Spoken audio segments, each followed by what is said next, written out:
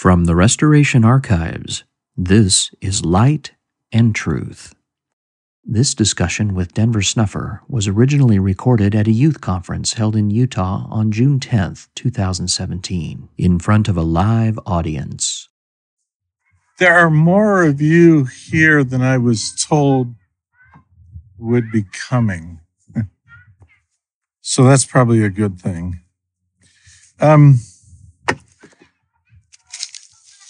I had prepared a short talk. Your questions might be more interesting than the short talk.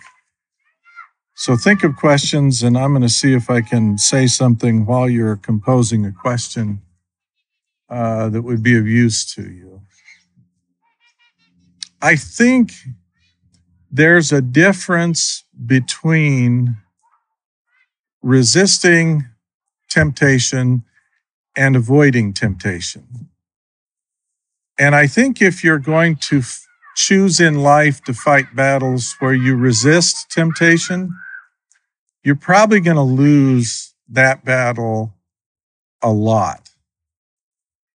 But if instead you choose to avoid temptation, that's a battle you can win. It's like confronting a giant that is stronger than you, faster than you, meaner than you, more cruel than you ever thought of being, and taking that fight on. The outcome is probably not going to be in your favor. But if you can sneak around that giant and never take him on, then he doesn't matter. You kids probably do not yet know what your weaknesses are. You'll have to be older when you confront that. But everyone's got weakness. The scriptures say, and this is the Lord talking to Moroni while Moroni is working on translating the book of Ether. He's not very happy with the job he's doing translating the book of Ether, and he complains to the Lord saying that the Gentiles, when they read this, they're going to mock. They're going to be amused by what I'm doing here. And the Lord says, fools mock, but they'll mourn. I give to men weakness that they may be humble. And if they'll come to me, I will make weak things strong. How God makes weak things strong is not necessarily making you able to resist your weakness. It might be by making you smart enough to know what your weaknesses are. I have friends with weaknesses that I do not even understand because they aren't mine. I have friends who have literally ruined their lives with gambling. And I don't understand gambling. I can walk through a casino and laugh at what I see going on there because it doesn't appeal to me. When I'm in a casino and I'm going to gamble, I'm trying to get rid of the change in my pocket and I'm putting them into the one-armed bandits to try and get rid of the change. And if I win something, that's an enormous setback because now I have more change than I started with. Gambling doesn't appeal to me. But there are people whose lives are caught up and destroyed by that. When it comes to the greatest example of how you avoid temptation, like everything else that's good, it's Christ who sets the example. In the book of Hebrews, we find out that Christ was in all things tempted like we were. What if, instead of Jesus Christ being the strongest man in terms of his self-will that ever lived, what if Jesus was in fact the weakest, the most vulnerable, the most tempted of all men? the book of Hebrews says that he was tempted in all things like us. Thankfully, some of us only have 1 or 2 or 3 weaknesses that they have to deal with in life. What if the Savior had to deal with them all? What if he had to deal with everything that you will find tempting throughout your life and more, even the things you find non-tempting? The Savior's ability to resist temptation did not come from a head-on fight. After he was baptized, he went into the wilderness for 40 days, and he fasted for 40 days. And at the end of 40 days, when he was hungry, the adversary came to him and suggested that he used the power that he had, the influence he had with Heavenly Father, to turn stones into bread. It's pretty clear that Jesus did not start thinking about bread and which bread would taste better right now, whether unleavened bread or flat bread or sourdough bread or leavened bread or German Schwarzbrot, which may not have been invented yet, but he's the Lord. I mean, he could foresee it. He didn't do that. He dismissed it. Man does not live by bread alone. He just put an end to it. He did not entertain the thought, because certainly at that moment it would have been a temptation to him. But the thought was simply dismissed. He avoided the temptation, and by avoiding it, he overcame it. When the adversary was desperate because the Savior had rebuffed 2 attempts, he asked the Savior to do something that the public would notice and acknowledge that this was miraculous, that this was the Lord. Do a publicity stunt. Christ was unwilling to do that. Then he offered him everything there was in the world, because Lucifer has control over that, as you'll find out. And he resisted that. We learn the secret to what the Savior did in a short statement about the Savior. He suffered temptations, but gave no heed unto them.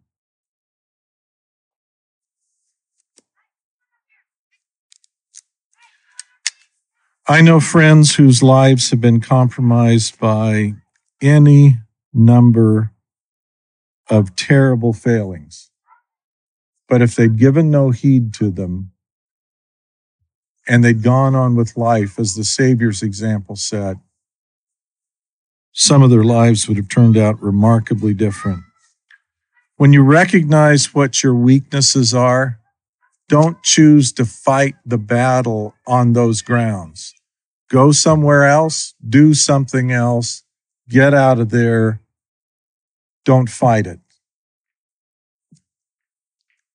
Choose instead a different route. You can fight all day long with weaknesses or bad habits, but if you simply replace them with a good habit, if you go do something right or productive or good, you won't have to fight that battle. So, don't try to fight a battle that you can't win. The weaknesses that you have been given are unique to you and given to you to help you be humble. And every man, every woman that has or ever will live has weaknesses. They come from God. They're part of the human condition. Avoid the battle. Go elsewhere and do something. In the name of Jesus Christ, amen. So I understand their questions. Someone want to ask a question?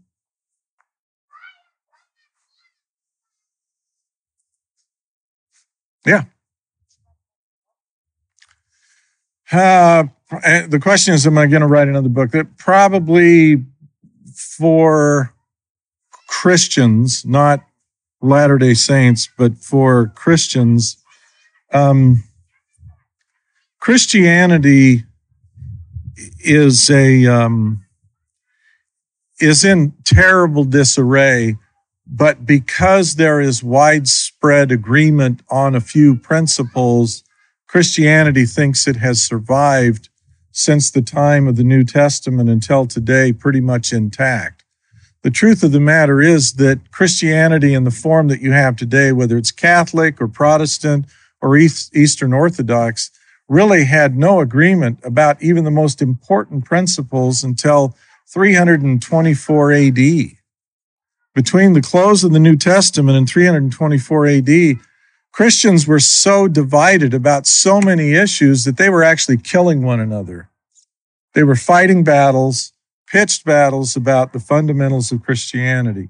It took a Roman emperor to impose what the Christian world now believes about the Trinity. And that's why they regard Mormons as non-Christians, because we don't accept the creeds.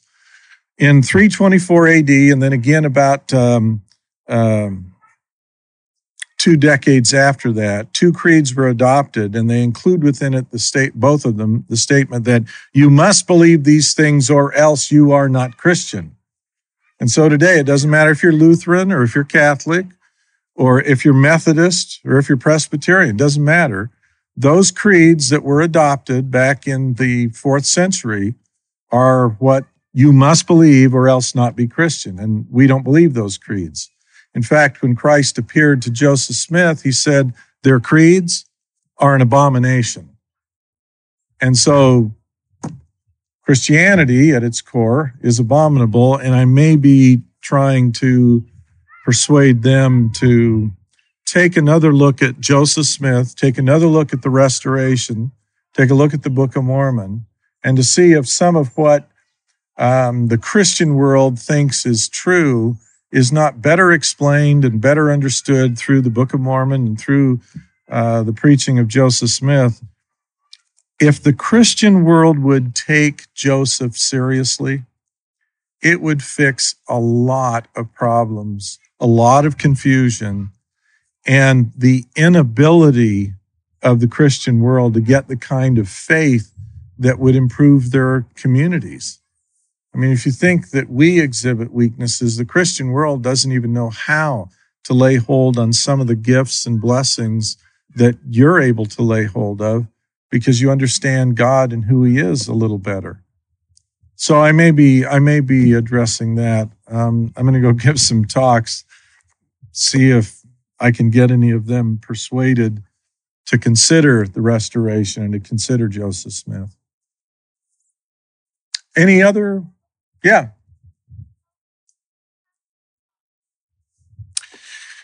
Yeah, see, you have extraordinary advantages because of what your parents are doing. Oh, she's asking about the parents that are raising many of these children are doing what they can and teaching what they can about the Restoration, about what's going on. And the kids, on the other hand, have school and other responsibilities growing up. What can they do to help move themselves along in the process? School is important. In fact, everything that you learn as a skill, as a talent, everything that you learn can be used to help you understand the Scriptures more. And it doesn't matter if it's music or mathematics. It doesn't matter if it's geology or political science.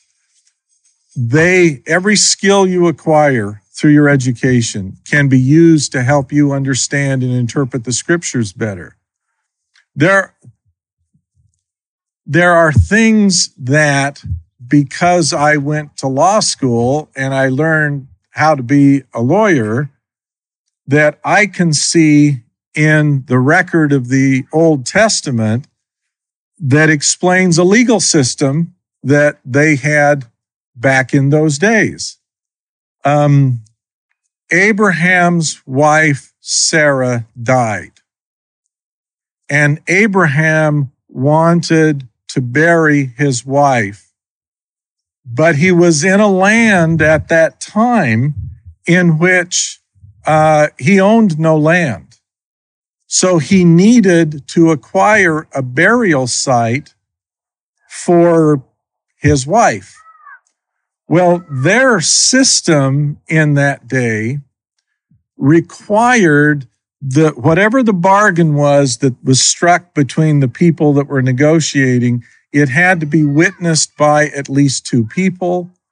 And in order for that agreement to be binding, something had to be given in exchange.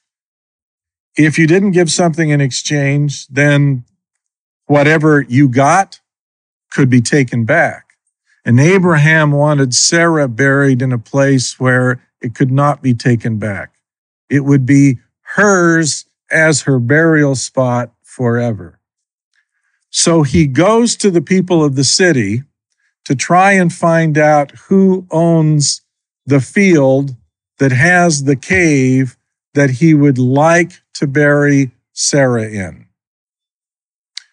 Well, the field has a crop in it. He wants the land, but he doesn't necessarily want the crop.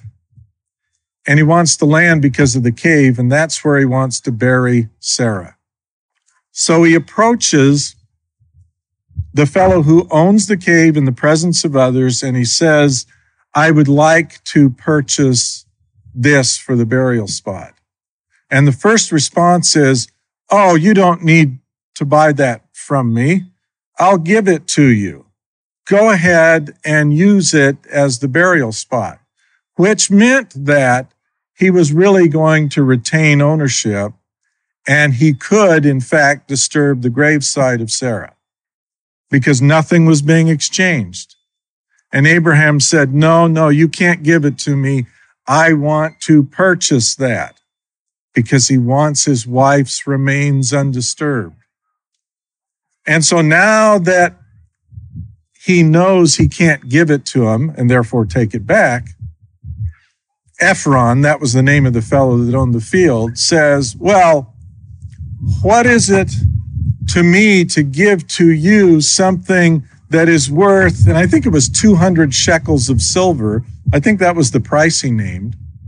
Said, that's a small sum between you and I. It's no problem. So now Abraham knows the price that is being asked for the property. And he was overcharging. It was an unfair amount. But he had a crop on it, so maybe he valued the crop. And Abraham, in the presence of the witnesses, paid the 200 shekels, secured the ground, and he acquired for himself the burial place for Sarah that could not now be taken back. Well, there are a lot of little legal things that are going on in the process of getting an enforceable agreement so that Abraham owns the ground and Sarah's body will not be disturbed. And I learn about those things by going to law school. But if you go and you study mathematics or geology or you study music, there are a lot of things in the Old Testament that are based upon music. There's incidents in the Book of Mormon in which there's singing and dancing going on in a private place among only the daughters, and then the wicked priests of Noah come and abduct them, and the story goes on for there. It doesn't matter what you study in school. Everything you learn can help you better understand what's in the scriptures. So don't think that education doesn't matter, and don't think that you're wasting time in getting an education because it's not focused in upon directly understanding better the volume of scriptures. That'll come. And everything should be done in its season, in its time.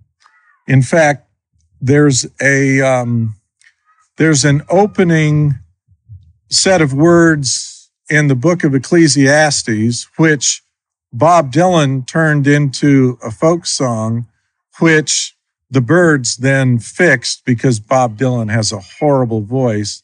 The name of the song is Turn, Turn, Turn. And it talks about, to everything there is a season and a time for every purpose under heaven. A time to be born, a time to die, a time to cast away stones, a time to gather stones together.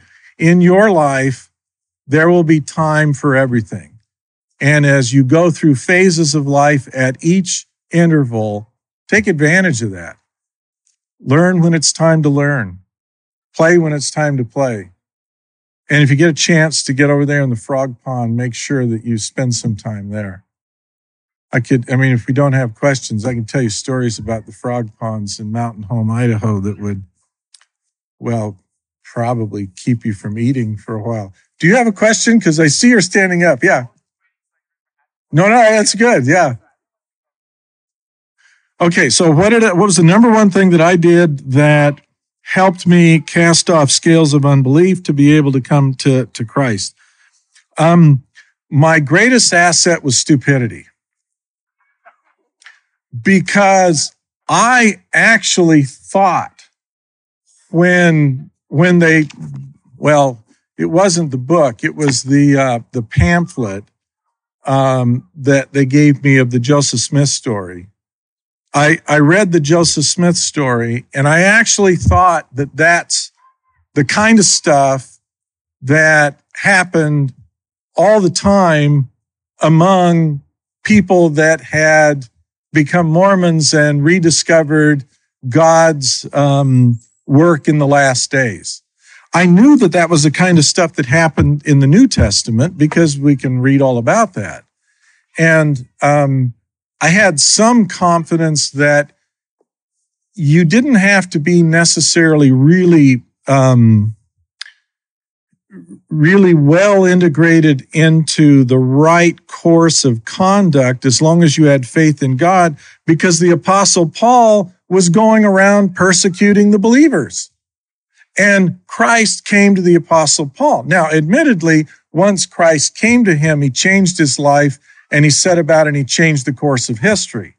In fact, it was the Apostle Paul who inspired the Protestant Reformation more than anything else that was written in the New Testament.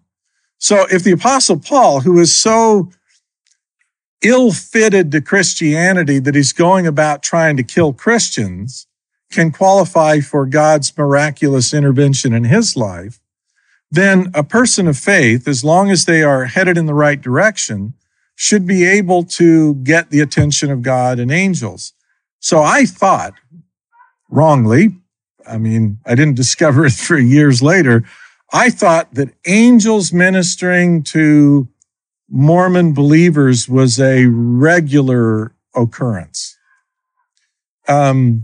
So it did not surprise me at all when Joseph went out to pray in the grove, and as he began that search, he got attacked by the adversary, and then calling upon God with all his strength, he got delivered. It did not surprise me when I got attacked by a malevolent source before I encountered an angel. And it didn't put me off the trail.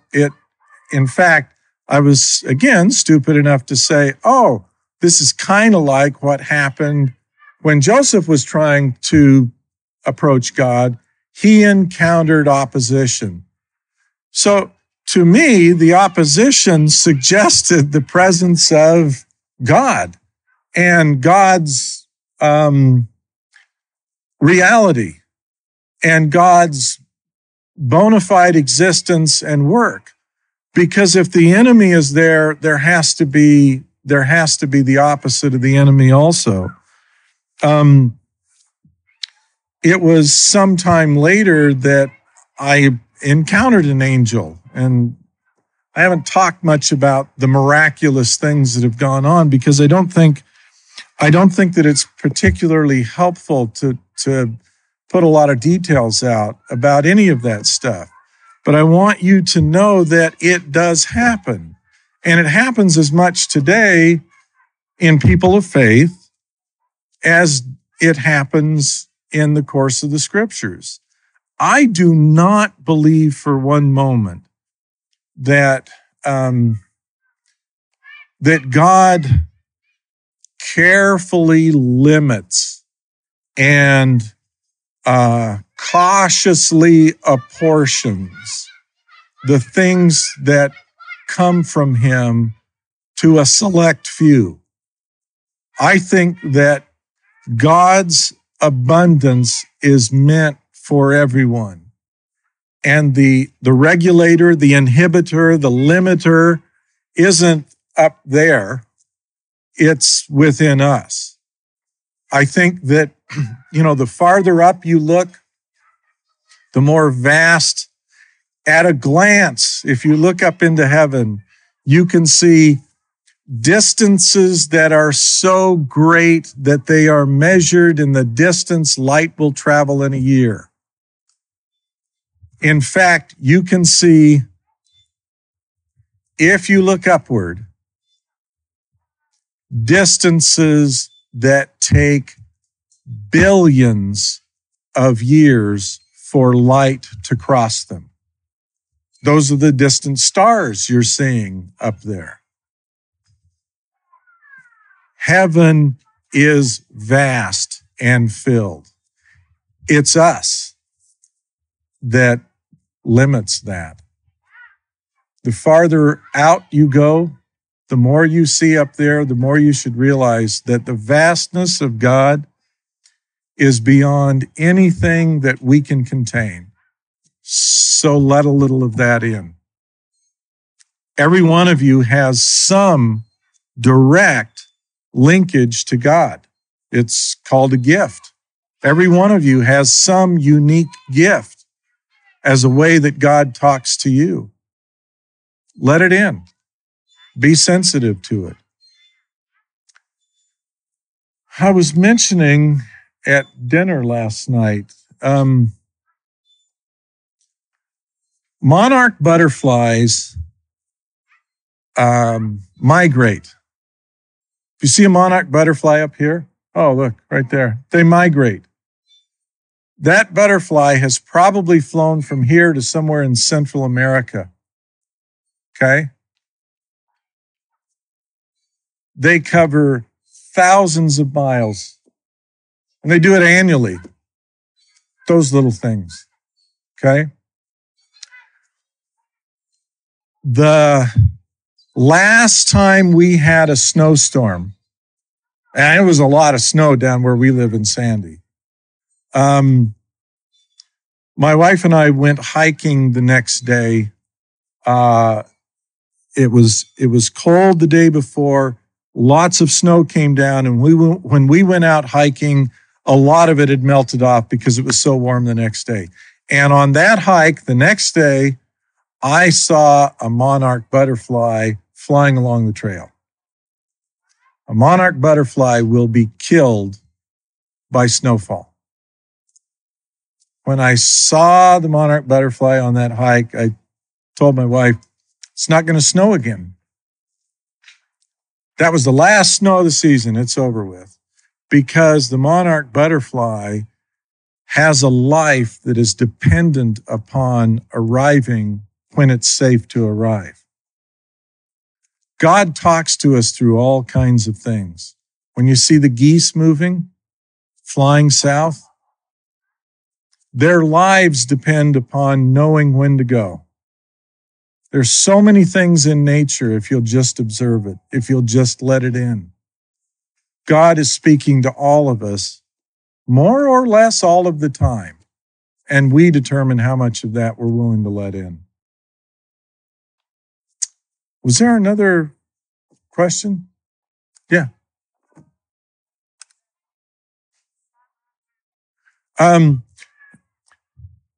Mothers trying to talk to other family members who are not willing to listen.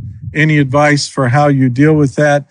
What I have learned by sad experiences that the best way to approach someone is by your example and not by your mouth.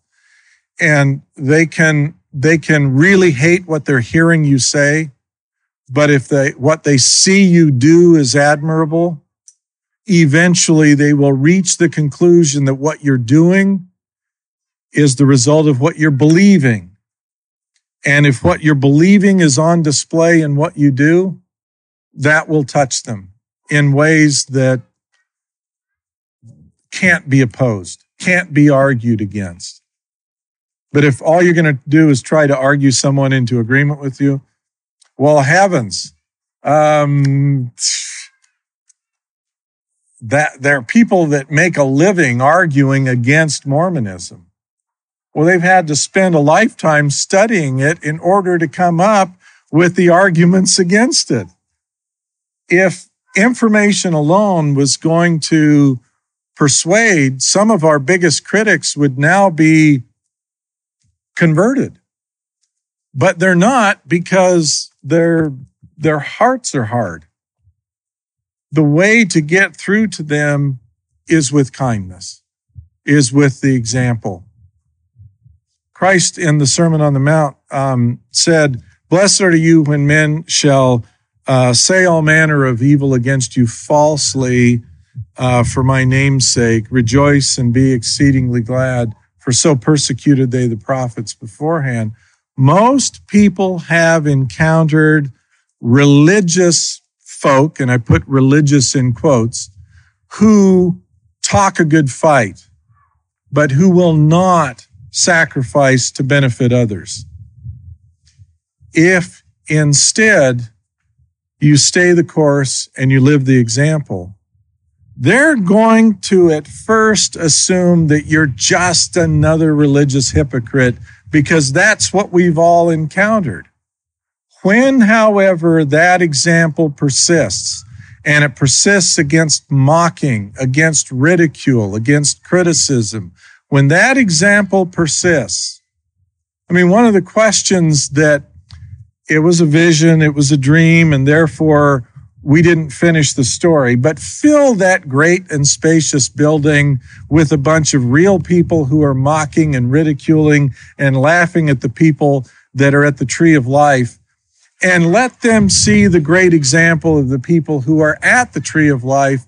And before long, there will be some who leave the building and go and join the people at the tree of life, because that's what persuades, that's what convinces, that's what touches the heart.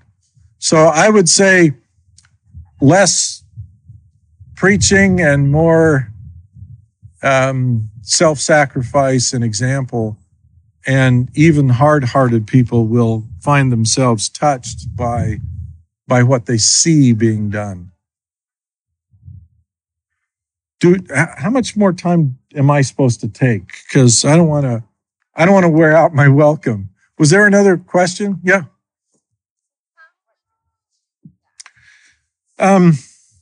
There's one of the more, the question is, if we enter into a covenant, what does that mean for the youth?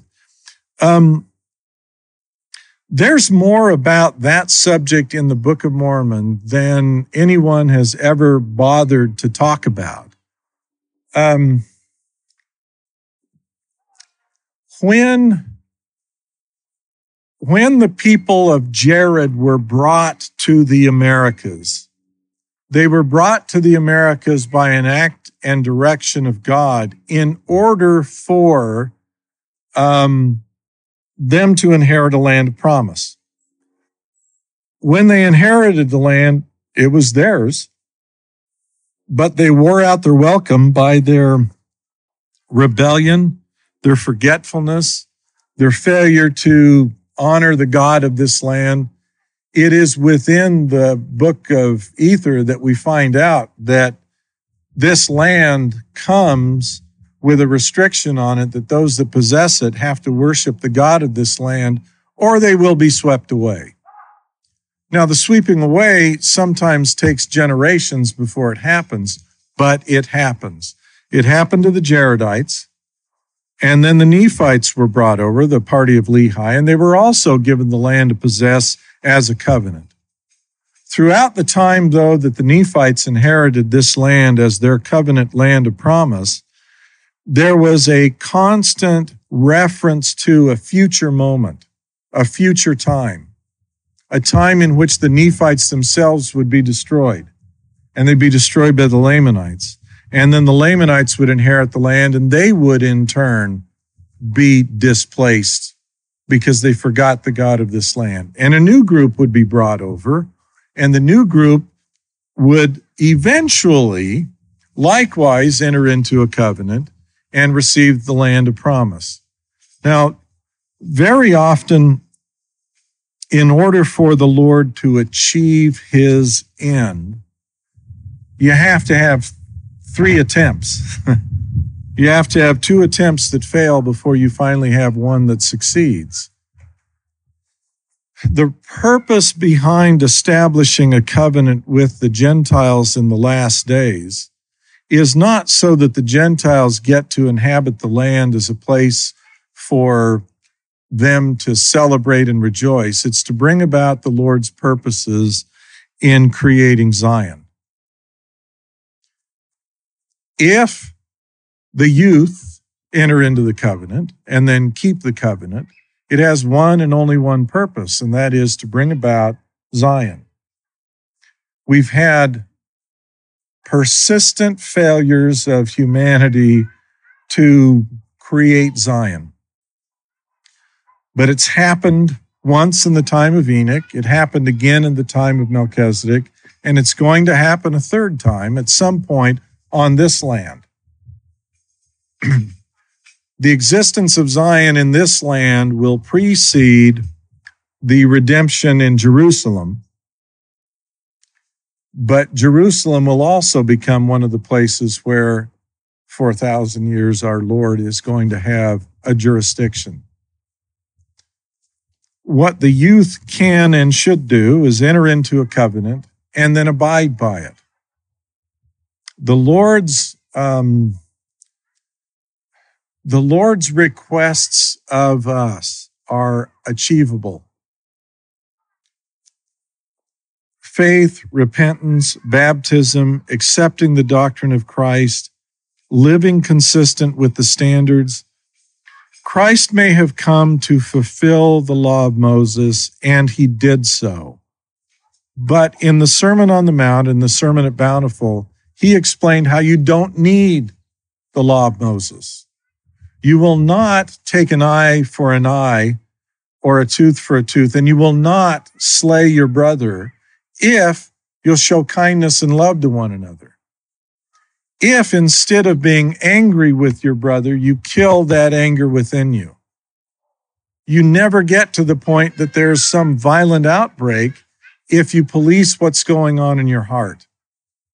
The Sermon on the Mount is the way to make the law of Moses obsolete, irrelevant, because instead of lust in your heart, you're checking that beforehand. You'll never have a King David fall with Bathsheba from grace because he never gets to the point of saying, well, the only thing I have to stop short of is adultery. Instead, he's saying, I have to check in my heart lust. The Sermon on the Mount is a way of evading the temptation by not going there. And so, enter into the covenant and keep the terms, and God will keep his promises. And his promises include, it's not just prospering in the land. Let me see if I can put this in a way that we'll get through. If you go to the book of Enoch, the Enoch vision chapters of the book of Moses, which will be in Genesis when the new scriptures are out, Enoch is in heaven, and he's looking down at the mess that is going on the earth. And while he is beholding the earth, there is a voice that comes out of the earth itself. So this is the voice of the earth. and it's a female. It's a she. Our earth is a feminine creature, creation. The earth says, "Woe is me, the mother of men." And she laments the wickedness that is upon her by what men are doing. The earth would rather rejoice at our presence and yield her abundance to us. One of the reasons why there is no paradise on earth, as there was in the Garden of Eden, is because the earth herself knows the wickedness of men, the destructiveness of men. And so she withholds her abundance because of our wickedness. She asks in that Enoch account, "When shall righteousness return to my face?" If a group of people give the earth reason to rejoice that they are there on her surface, the earth can reward those people. Indeed, the earth can protect those people.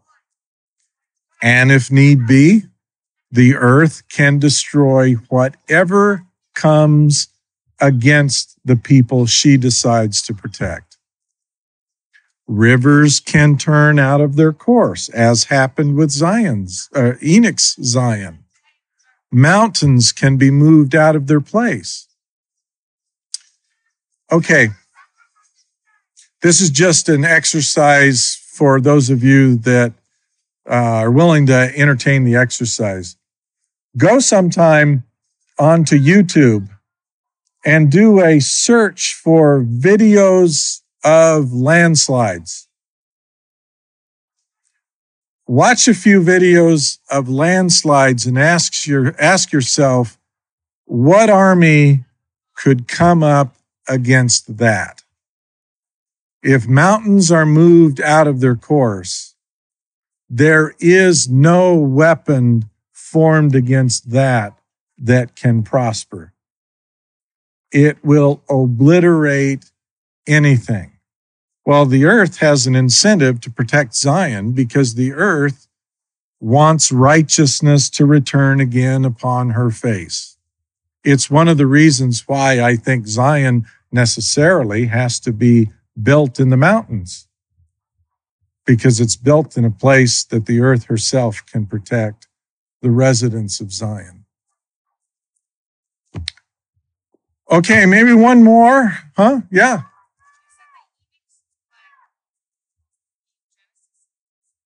Yes. There's a project underway right now to put together a new set of scriptures in which the Joseph Smith translation is not just footnotes and parts of the Pearl of Great Price. Matthew chapter 24 is in the Pearl of Great Price right now, but it was in the Joseph Smith translation of the Bible. It was the 24th chapter of Matthew at one time. The book of Moses, chapters 1 to 7 or 8, however long it is in the Pearl of Great Price, was part of the book of Genesis in the Joseph Smith translation. So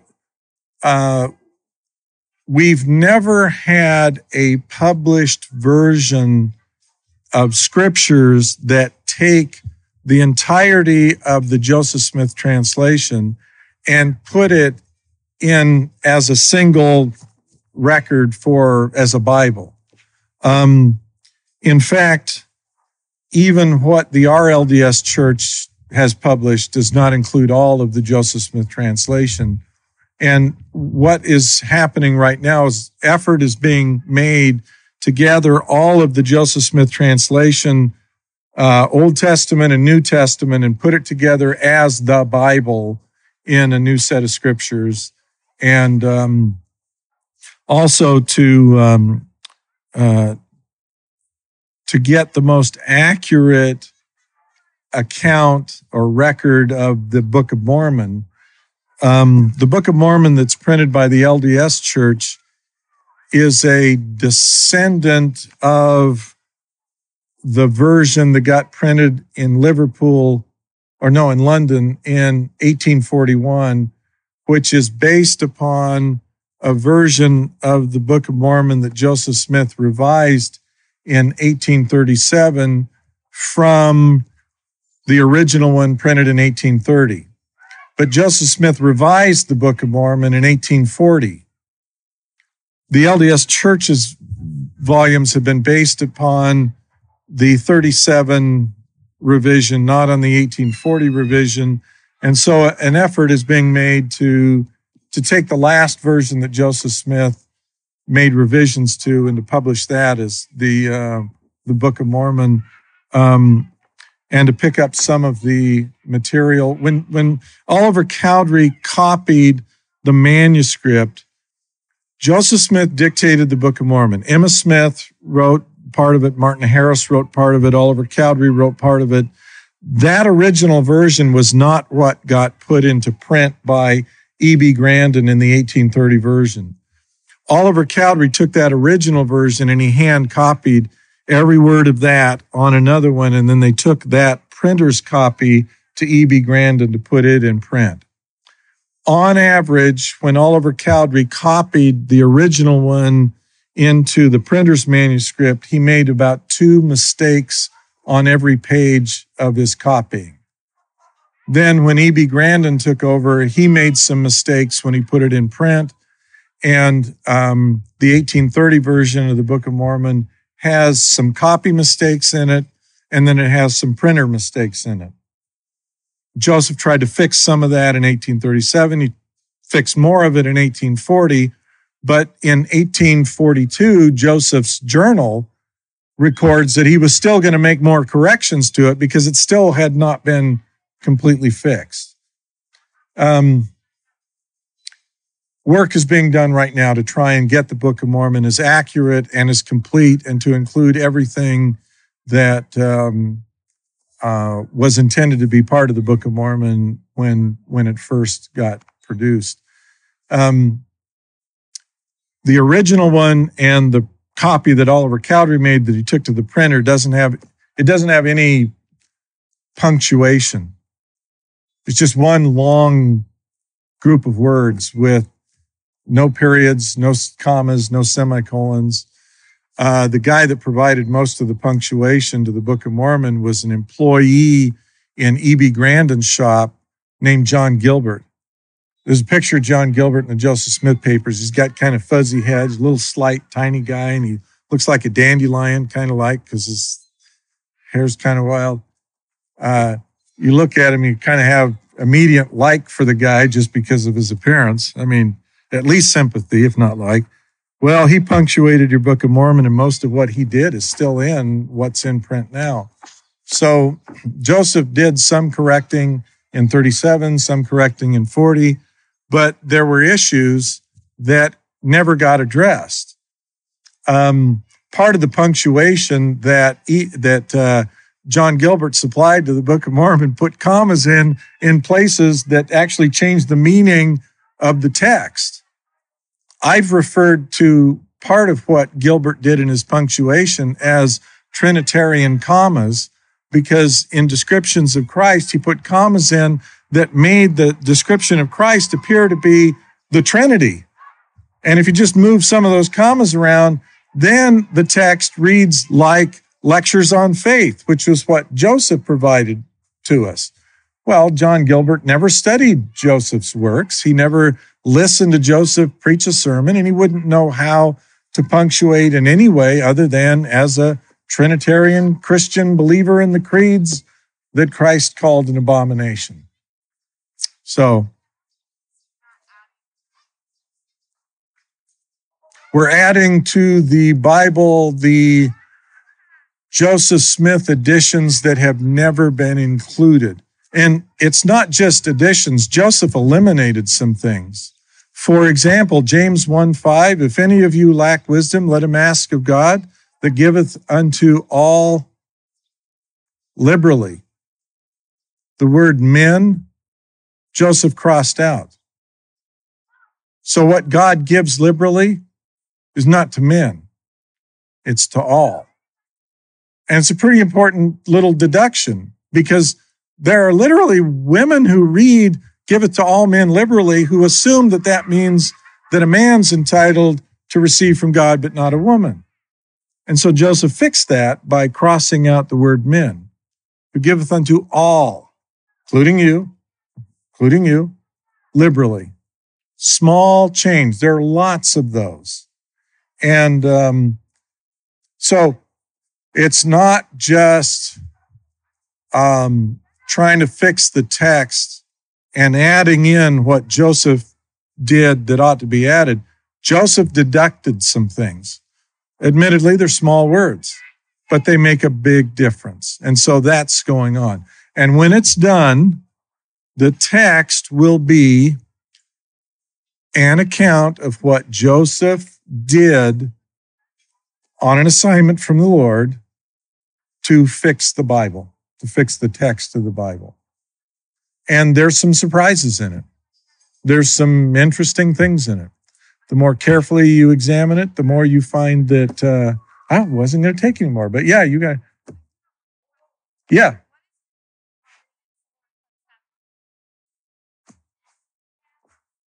Two months. It's in August 21st. August 21st. Well, it's part of a pair, you know. There's one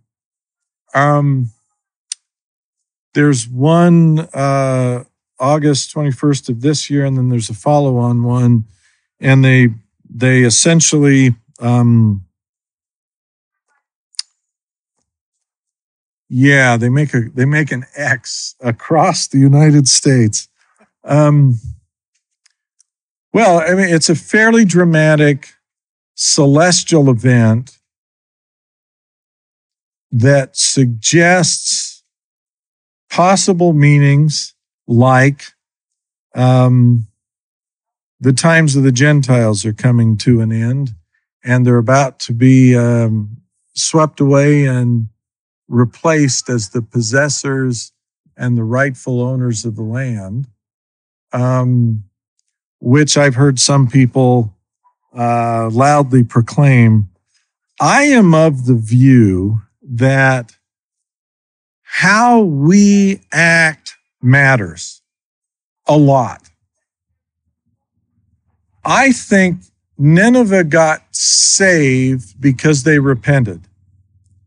And if God will spare Nineveh because they repented, then he ought to be willing to spare other people because they're willing to repent. So the focus of action in what God has been doing shifted from the old world to the new world as a matter of prophecy, as a matter of covenant, as a matter of burden. The focus will be here on this land, primarily, until the Lord's return. And then Jerusalem will reacquire significance that they once had as well. But Zion is going to be on this, the American continent.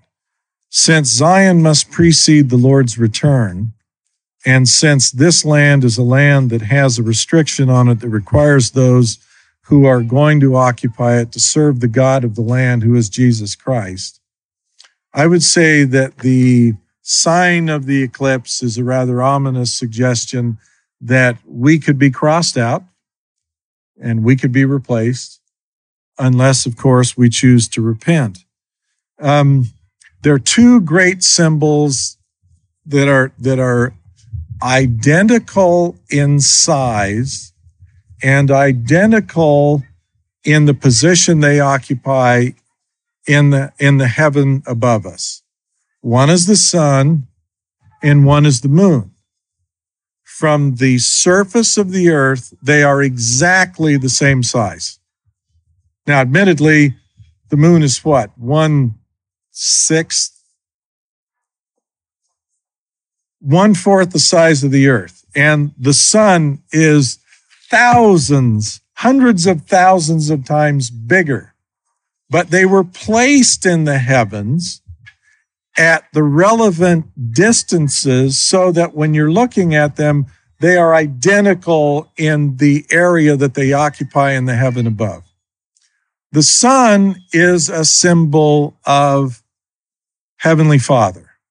The moon is a symbol of Heavenly Mother.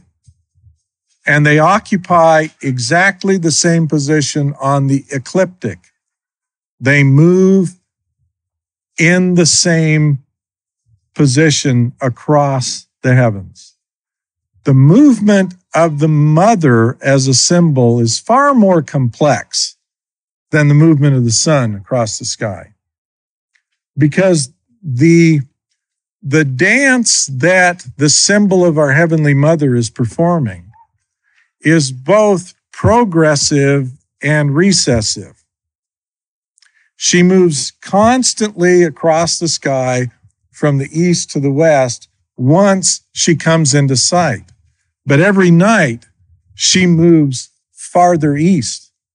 And so she begins farther to the east every night and then moves across the night sky to the west.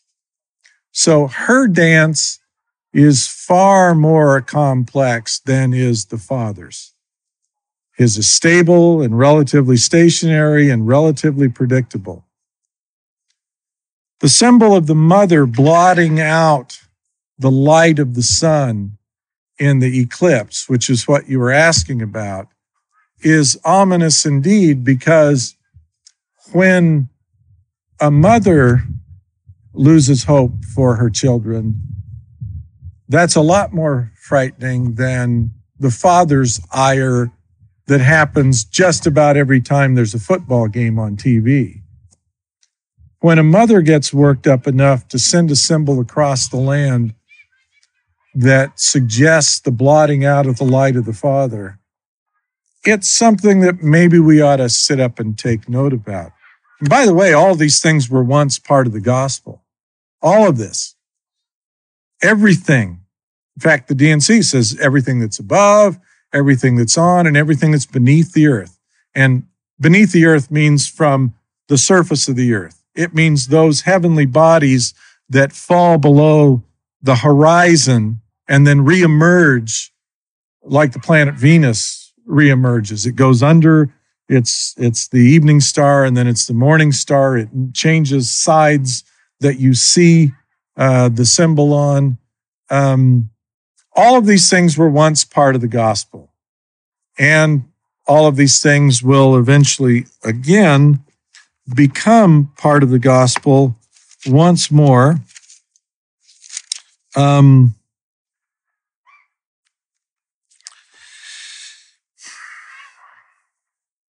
All thrones and dominions, principalities and powers shall be revealed and set forth upon all who have endured valiantly for the gospel of Jesus Christ. And also if there be bounds set to the heavens or the seas or the dry land or to the sun, moon, or stars, all the times of the revolutions, all the appointed days, months, and years, and all the days of their days, months, and years, and all their glories, laws, and set times shall be revealed in the days of the dispensation of the fullness of times. There's a message up there. It was part of the gospel. It will be restored again.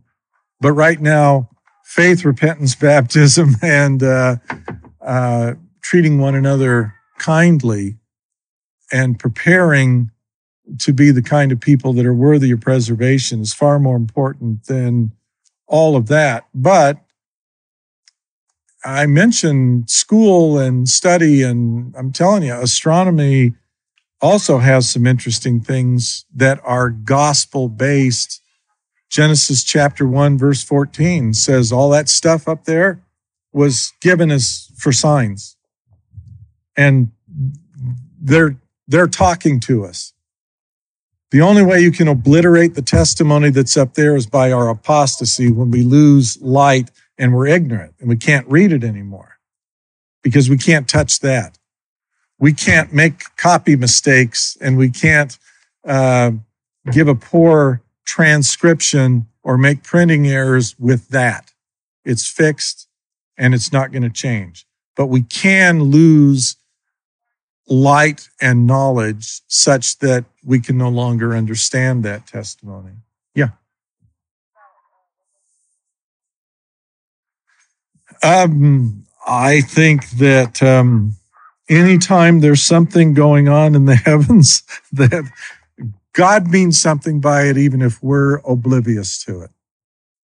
And the challenge is to not be oblivious to it, but to take it in and then assign it its proper weight.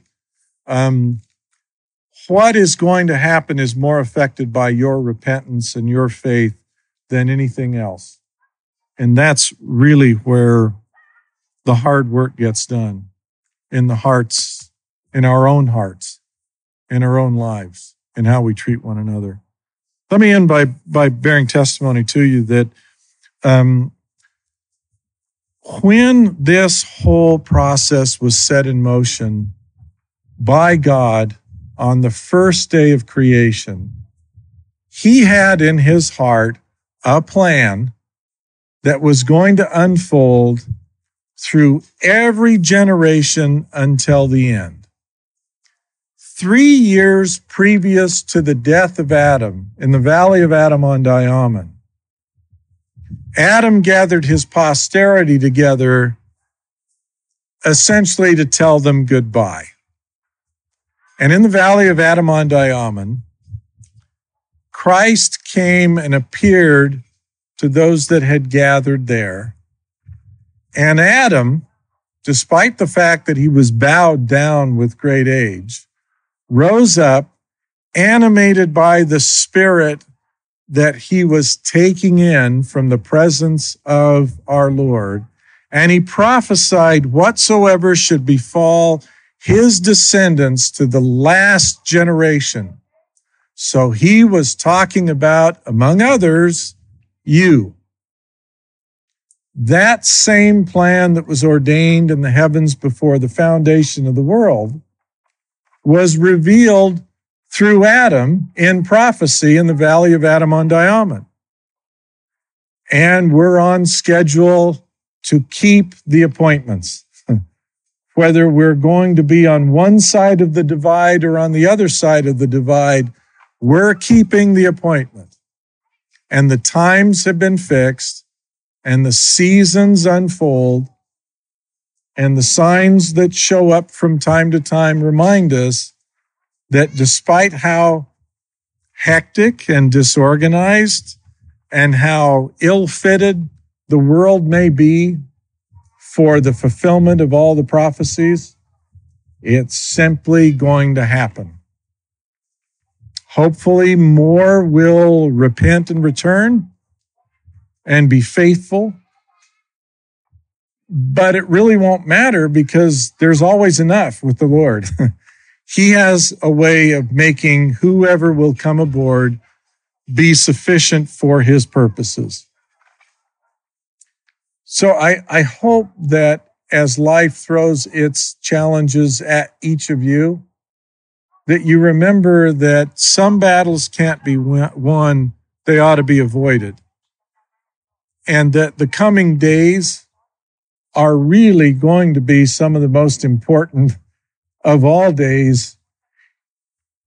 And you're going to have a ringside seat to them. Now, whether you participate in the way that you will look back on with joy and rejoicing, or you'll participate by lamenting what you failed to do, you're going to participate. That's not an option. It's unavoidable. But if you live according to the light that God gives you, you can live joyfully. And no matter what it is you see happening, you can still know that you have favor with God. And I hope all of you are determined to do that. In the name of Jesus Christ, amen. We hope you've enjoyed this presentation by Denver Snuffer. For more information, including complete transcripts of all of Denver's lectures, please visit restorationarchives.com. If you would like to hear more Light and Truth, please take a moment to subscribe. Just search for Light and Truth in your favorite podcast app. Thanks for listening.